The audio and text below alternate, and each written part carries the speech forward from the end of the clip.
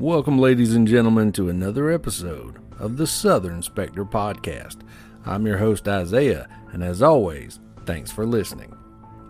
First off, I hope all you enjoyed your Thanksgiving this year and that you were able to spend it with those you love, your friends, your family.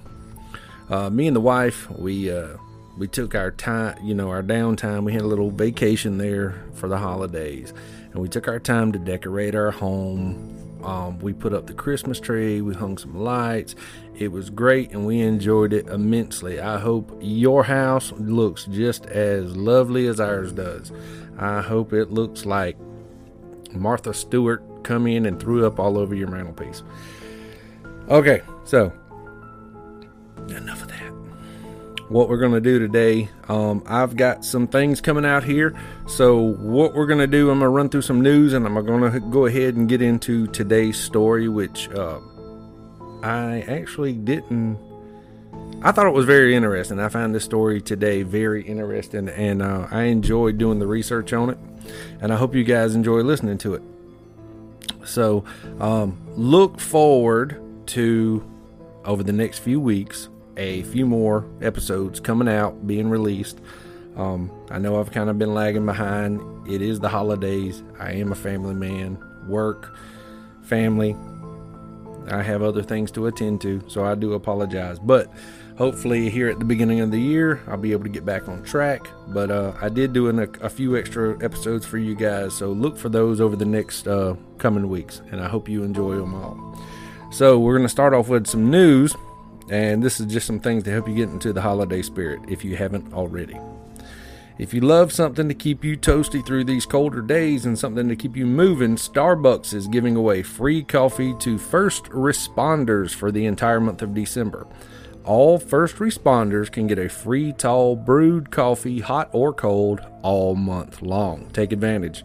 It's Starbucks' way of thanking you guys for a job well done servicing your local neighborhoods and communities. Keep up the good work, guys.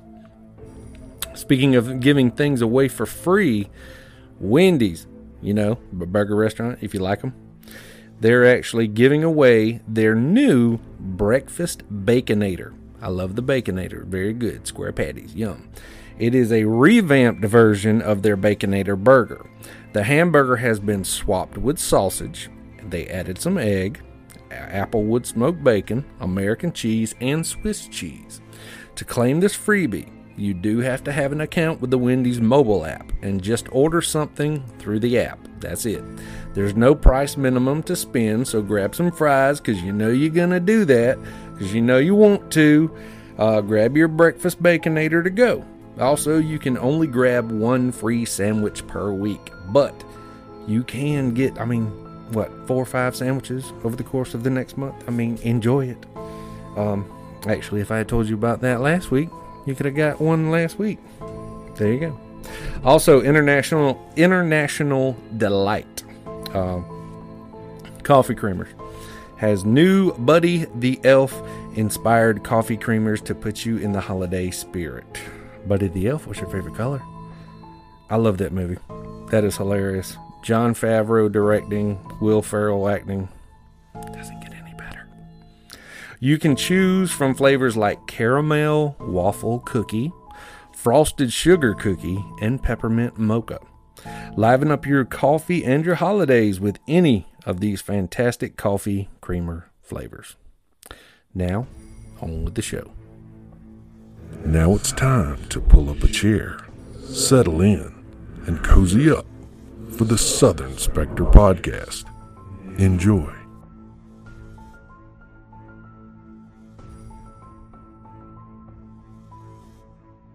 Some of Tennessee's early inhabitants were known as mound builders and were divided into 2 different groups, the Woodland and the Mississippian. Sometime during the 17th century, these mound builders seemed to fade away, and arose the Indians we know as the Cherokee, Chickasaw, Creek, and Choctaw, which were direct descendants of those mound builders.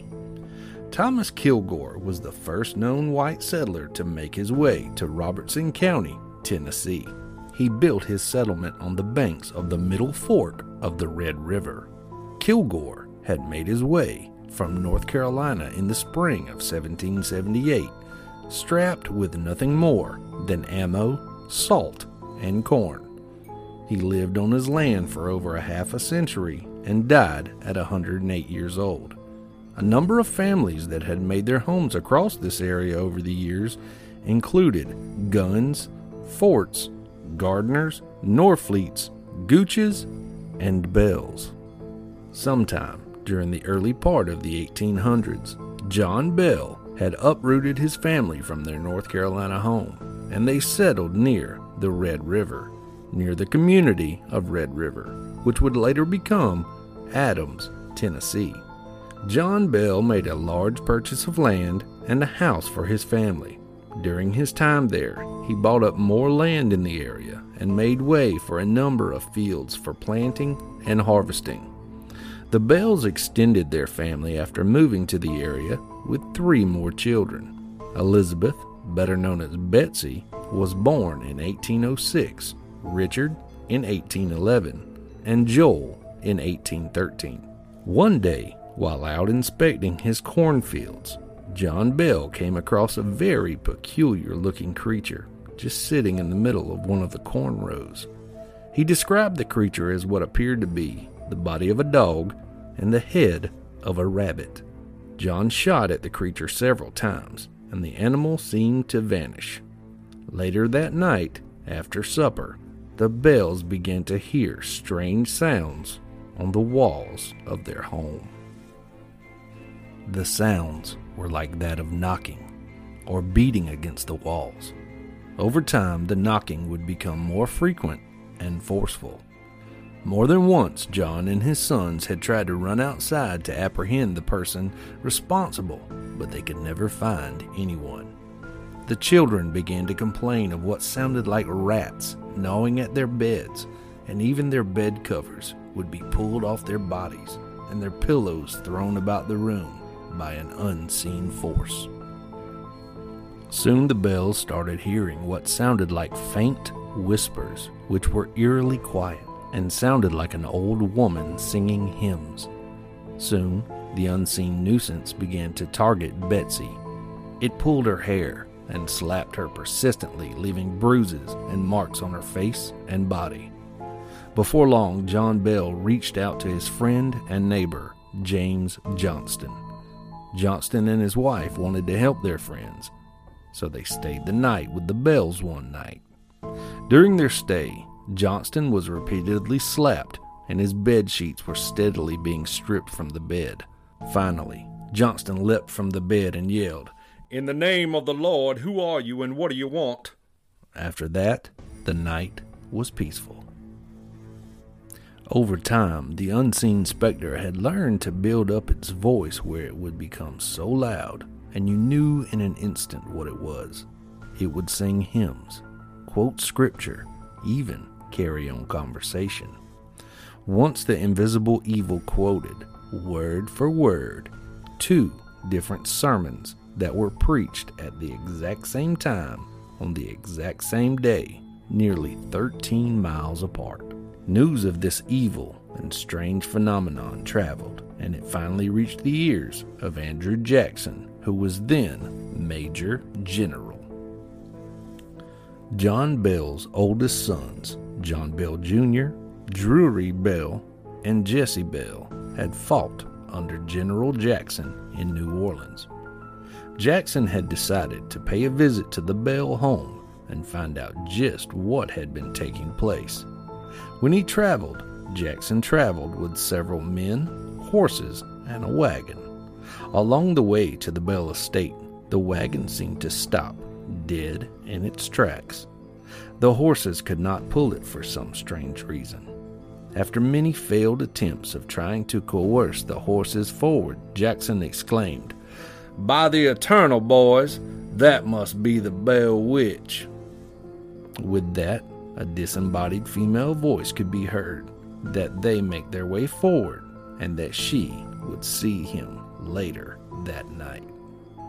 After numerous hours of nothing happening, one of Jackson's men, who was a self-proclaimed, quote, witch tamer, explained that the reason the unseen spirit would not mess with them was due to the fact that in his pistol, which he carried on his person, was a silver bullet that would end any spirit it made contact with.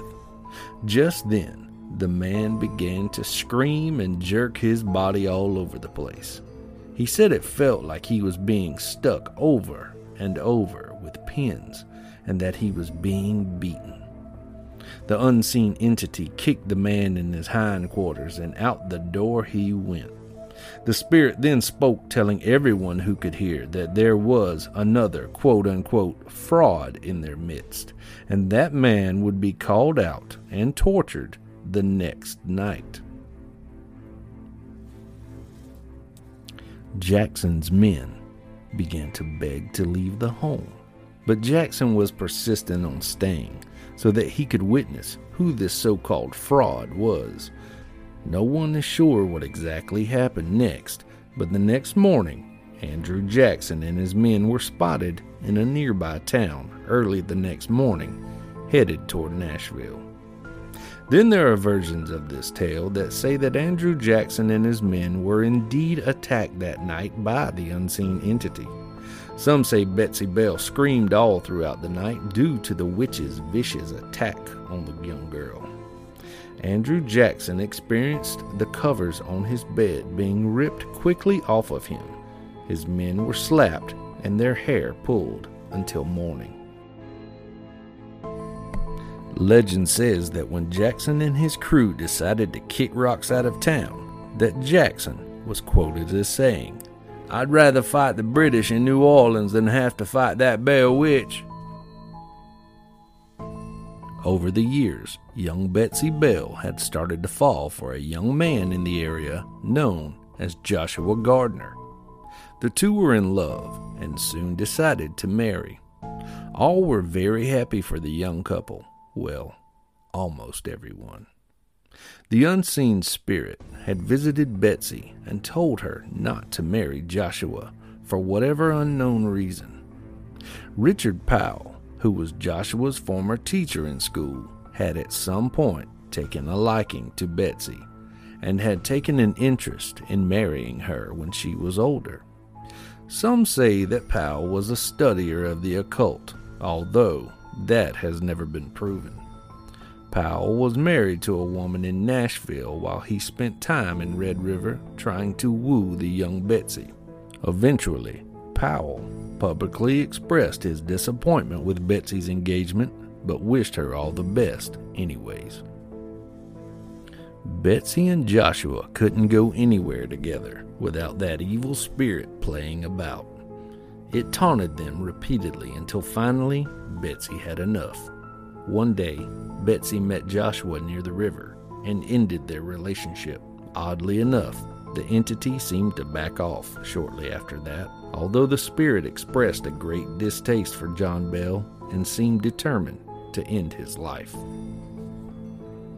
John Bell had been battling some sort of illness that caused twitching of his face, and he had trouble swallowing for nearly a year, and in time, the symptoms continued to grow progressively worse. By 1820, John Bell was confined in his own home, and the entity had its way with John. The spirit would remove his shoes when he would try to walk and slap John's face when he had seizures. The spirit's female voice could be heard all about the home and land, calling and cursing, quote unquote, old Jack Bell, as she would call him. On the morning of December 20th, 1820, John Bell passed after slipping into a coma the previous day. Right after his passing, the family noticed a small vial full of unknown liquid in the cabinet. John Bell Jr. gave some to the cat, which died immediately. The spirit, taking notice of this, began to laugh and speak proudly. "I gave old Jack a big dose of that last night, which fixed him real good." During John Bell's funeral, which happened to be one of the biggest held in Robertson County, the spirit laughed out loud and began to sing while John was being buried. Legend goes, the singing didn't stop until the last person left the cemetery. After that, all paranormal activity seemed to cease. Some say it's because the evil spirit had done what it set out to do to begin with, kill John Bell. April 1821. The entity paid a visit to Lucy, John Bell's widow, informing her it would return in 7 years' time. In 1828, as promised, it made its return. It seemed to gravitate toward John Bell Jr. and reportedly discussed life, civilizations, religion, and spiritual awakening. It said the spirit made predictions of the Civil War and other known events. After 3 weeks, it left again and promised to return in 107 years' time. In 1935, the spirit returned yet again and paid a visit to the closest living descendant of John Bell, which was Dr. Charles Bailey Bell in Nashville. Dr. Bell wrote a book about the quote-unquote Bell Witch in 1934, and in 1945, he died. This evil, relentless spirit that's been to blame for torturing the Bell family and the community of Red River so many years ago is blamed even still today for strange goings-on near the Bell farm and local area.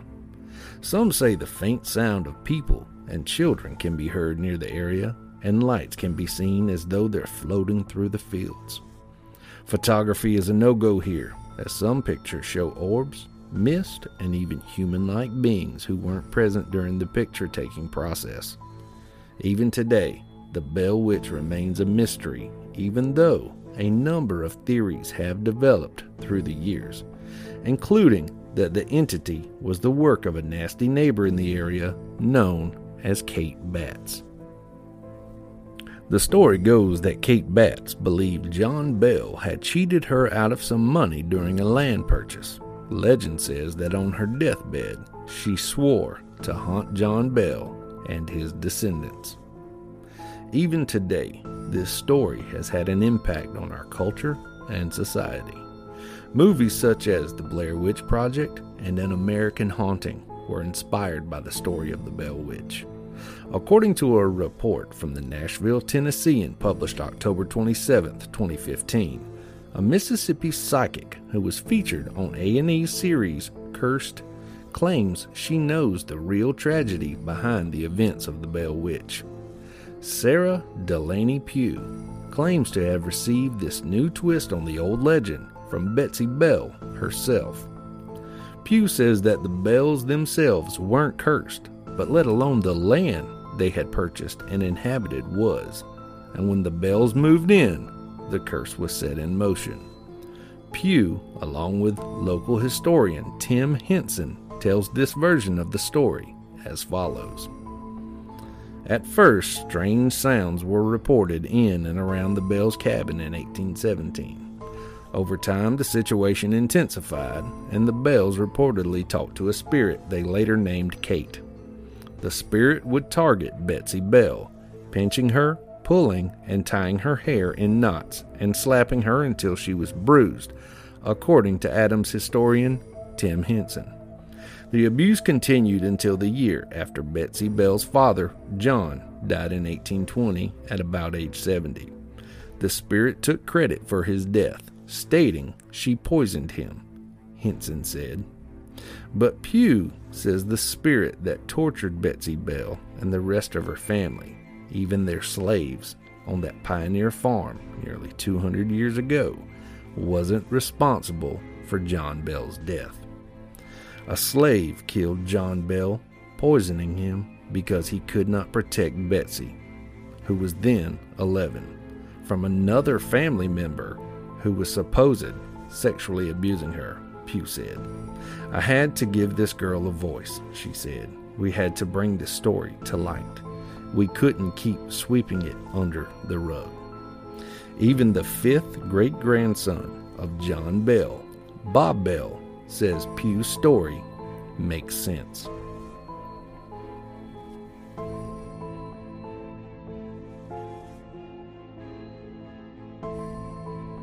That's going to wrap up today's show, ladies and gentlemen. I hope you enjoyed today's episode of the Southern Inspector Podcast, and I hope you join me next time for our next episode.